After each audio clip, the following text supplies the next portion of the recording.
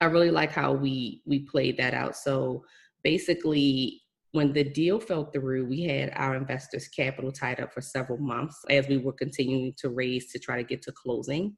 And when it didn't work out, we decided to still pay the investors a pref.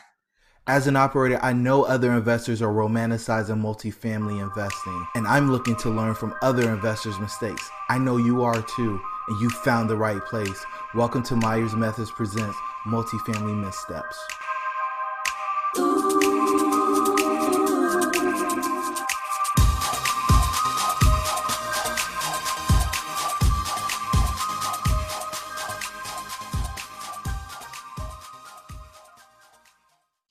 Hey everybody, and welcome to Myers Methods Presents Multifamily Missteps. I'm your host, Jerome, and I've got the great pleasure of having Kristen Ray with me today. Kristen, how are things in Maryland?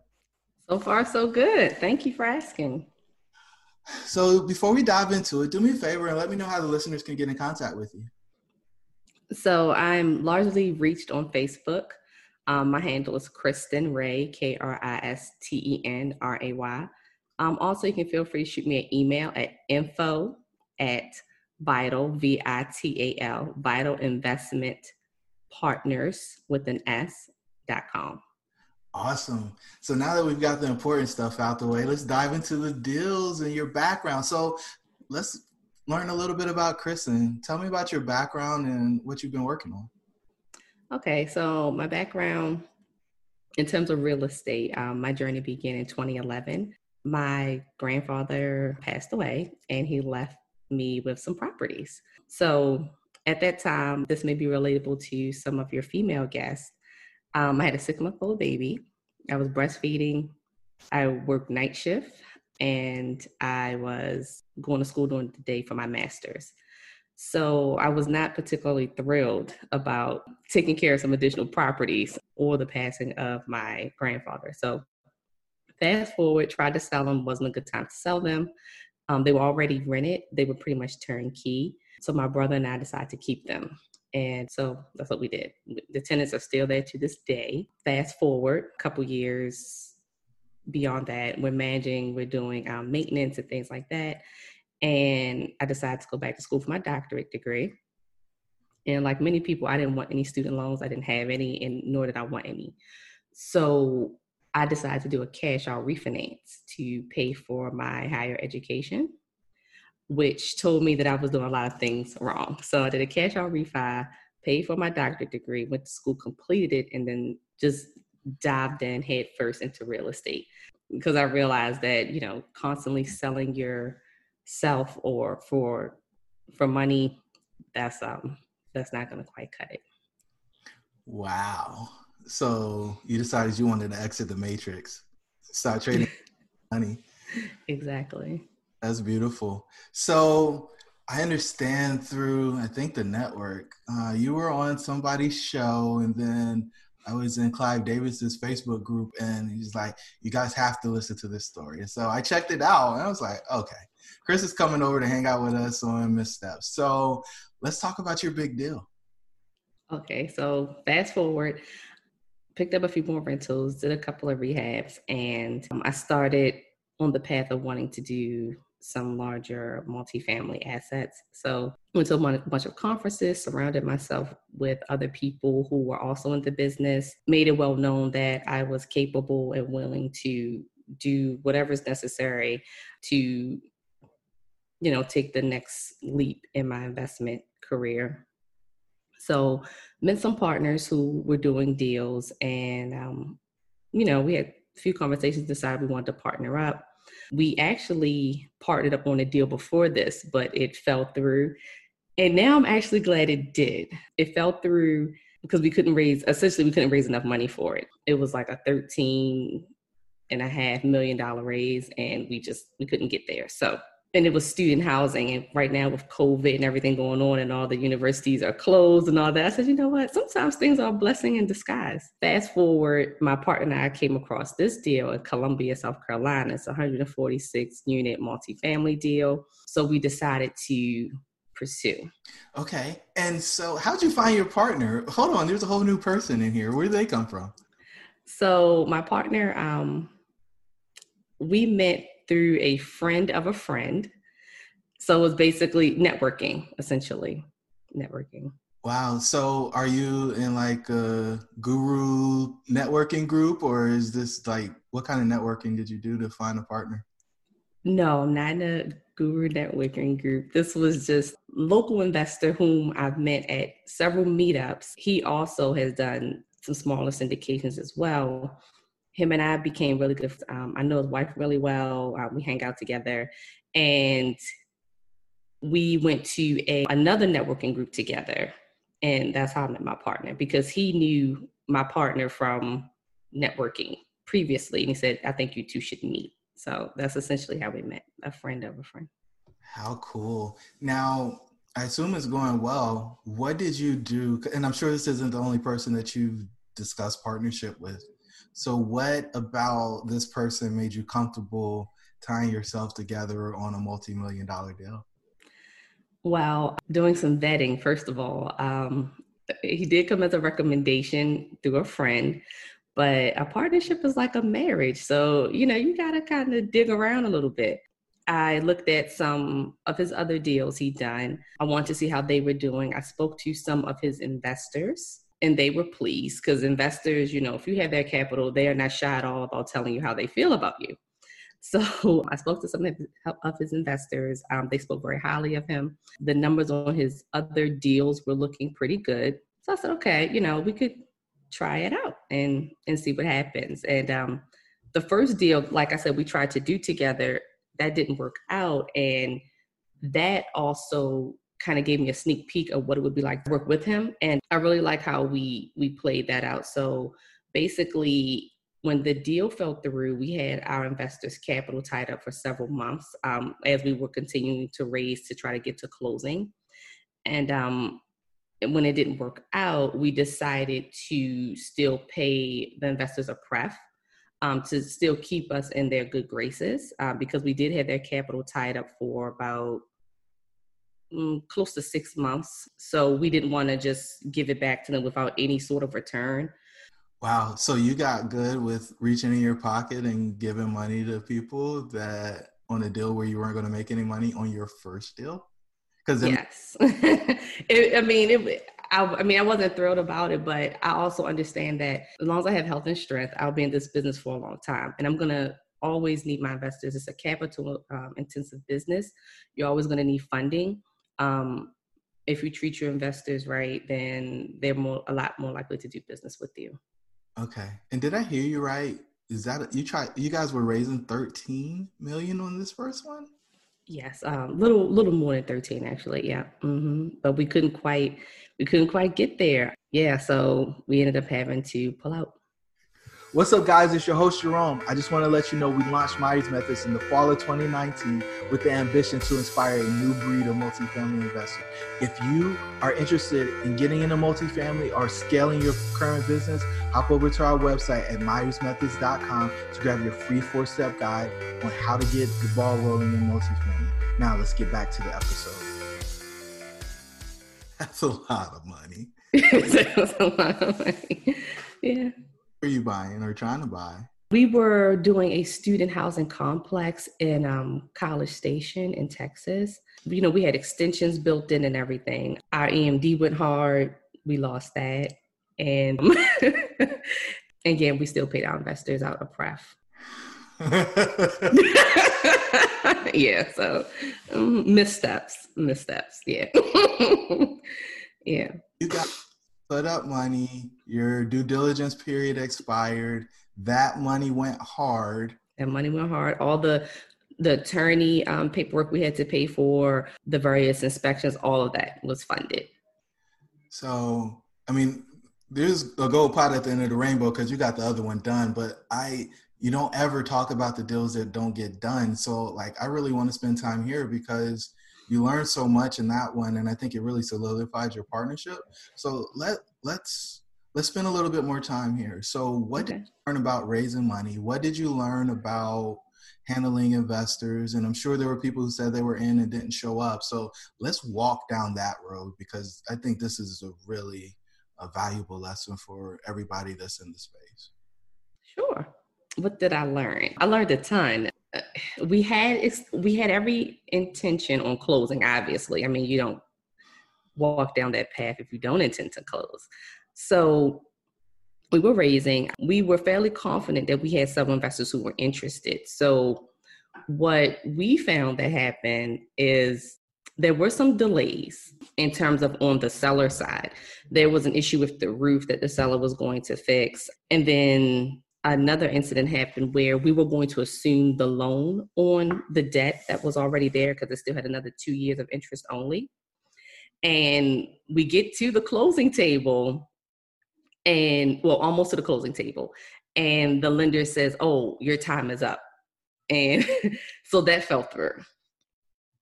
So then we said, okay, we had to go out and secure different debt. And we did that. This was our last extension. So we were securing the different debt. We were on our last extension. The seller really wanted to work with us because we had done everything up to that point. And we also had several $100,000 of EMD that, that he had. And we couldn't raise all the money. So we looked for pref equity.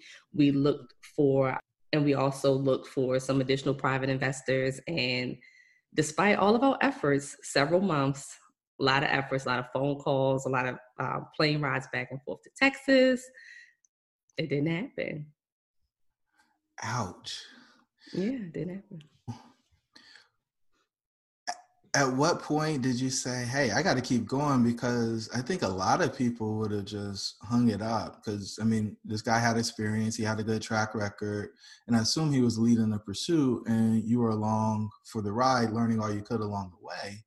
So how did you not end up in that place of resentment? Like, this guy is making me spend money on a deal that we're not even closing. Like, I'm supposed to make money, not lose money. Like, how did you, get that peace about it or decide that you should continue to work with him instead of go to somebody else? Well, the way I see it is it's a partnership. So the decisions were made together. I mean, this wasn't or isn't at all a dictatorship. So I decided that regardless of if I partner with someone or if I do it on my own, if I set a goal, as long as I have health and strength, I'm going to do everything that I can to reach it. So I said, well, this is a misstep or a step back. I mean, how many mistakes have we all made? You can't even count them at this point. I just took the lessons from that and said, well, we know what to do moving forward. We know how to do things a little differently. So I just kind of said, let's just, because I knew the money that were for the inspections and all the due diligence, those services are paid as you go. So you're never going to see that again, no matter what happens. The EMD had gone hard. We saw the timer ticking down on that, but we were still trying to close the deal. So when it didn't happen, my thought process is sometimes deals do fall apart. I mean, that's just the way it is. But I did think it was a good idea to give our investors, like I said, some pref equity because we did have their capital tied up for such a long period and they could have had that money work for them in some other way. And I do believe in building and maintaining strong business relationships. And when you're talking about investing syndicated funds through private equity, private investors, you have one time to screw up somebody's money. You will never see it again. So that's kind of my view. If I give someone my hard-earned dollar, it needs to come back and it needs to come back with some friends. So I basically looked at it through their shoes. If that was me, what would I want? So I thought it was fair. I received compliments from some of the investors saying, they really thought we handled it well. And preservation of capital is key. So that's pretty much, how I felt about it. Big. Okay. And so this is kind of twofold because you guys left that deal, went into another one, successfully closed it, over 100 doors in South Carolina. What was the key process change that you made from the last deal to the deal that you just closed that kept that from happening again? First of all, we had different lending. These sellers were just totally different. These sellers were kind of like mom and pop sellers for South Carolina. And the sellers for the College Station deal, they were like institutional. They had a review board. Every time you sent them an offer, had to go through like this fancy process of, hit the gravel, yes, no. These sellers were much more laid back. They were mom and pop, back of the napkin. You're asking for their financials. They're like, what financials? So this was just totally different. These sellers, they were very friendly people. They were getting older. They wanted to cash out. They weren't interested in doing any seller financing. We went and we secured bridge lending. It's a value add. This is just a totally different investment, actually. In terms of everything falling apart, we're trying to assume the loan. That wasn't going to be an issue. We were using bridge debt. The numbers were rock solid. We didn't have as much capital to raise. This was a $9.1 million purchase price. We needed about a little more than 6,000 that we raised. $6 million that we raised. It was just a lot. It was just a lot different, totally different. So do you prefer the process of buying from mom and pop or more sophisticated investors? Well, based on my experience, mom and pop, because they're a lot more flexible. They were a lot more flexible, easygoing, a lot easier to work with. So if I had to pick, just based on my experience, I would say mom and pop. Yeah. So the one thing that you brought up that I think is pretty common is the financials are pretty sketchy for mom and pop. And so trying to validate, hey, how much money did they actually collect? How much economic vacancy do they have? Like all those things gets a little more, I guess it introduces risk or makes people uncomfortable. So I think, if you can get over that part of the deal, then yeah, the other benefits really are nice. It's interesting that they were able to run 100+ unit building that way, though. It is interesting. And that's what makes it such a great value add, because they were completely inefficient. The property management was actually someone who managed single family property. So it was not being ran very efficiently at all. And it's in a great location. So that's what made it such a prime opportunity. It was just like, and they kept the rents like super low because they didn't want to deal with the vacancies and the turnover. So it was a great opportunity. So I have one more question about that, because you smiled when you said it was a big value add opportunity. Were there any surprises going into this new deal that you uncovered after you guys closed? Well, other than COVID, which was a surprise to everyone, well, as we transitioned over because we closed on March 22nd. So April's rents went to the former owner, because about 30% of it is subsidized tenants. So getting all of that converted over, we submitted all of the documentation and everything, but for whatever reason, when you deal with the government, I guess whoever didn't process it and still sent it to them. So we were looking, we're like, well, where's all our money? And he was gracious. He sent it back to us. Just kind of getting things turned over and understanding, getting the tenants to understand that we do care. We are planning to do updates and to revitalize the property, because they had, a lot of leaky faucets and things like that just haven't been addressed. So just kind of getting off to a good first impression. But in terms of surprises, also understanding as you said, the economic vacancies and collections, because the records were were pretty sketchy. But I'm glad to say, even with COVID and everything that's going on, we're at 87% as of yesterday. I checked. So we're at 87% rent collection, and we have a few people who the property manager is working with to do some payment plans and things of that nature. So far, so good on that end. Beautiful. And so the last question is, what words of wisdom do you have for our listeners? Don't give up. Just keep doing it. No matter how many times you fail, if it's something you really want to do, keep at it. Try to mitigate your risk. Also, A lot of times you're going to have to put some sort of skin in the game on whatever that looks like. And just like with anything else, you're never going to get anywhere if you don't keep trying. So even if you fail, dust yourself off, give yourself a few minutes to kick and scream, and get back out there and do it. Kristen, this was a great episode. I really appreciate you coming in and sharing some value with our listeners. I look forward to keeping up with you, and I'll talk to you soon. Thank you so much. I really appreciate it. You made it to this juncture, so you really love what we shared on this episode of Myers Methods Presents Multifamily Missteps. Do us a favor. Give us a 5-star rating. Give us a review. And share this with somebody who's interested in multifamily investing. Until the next time, the pack is with you.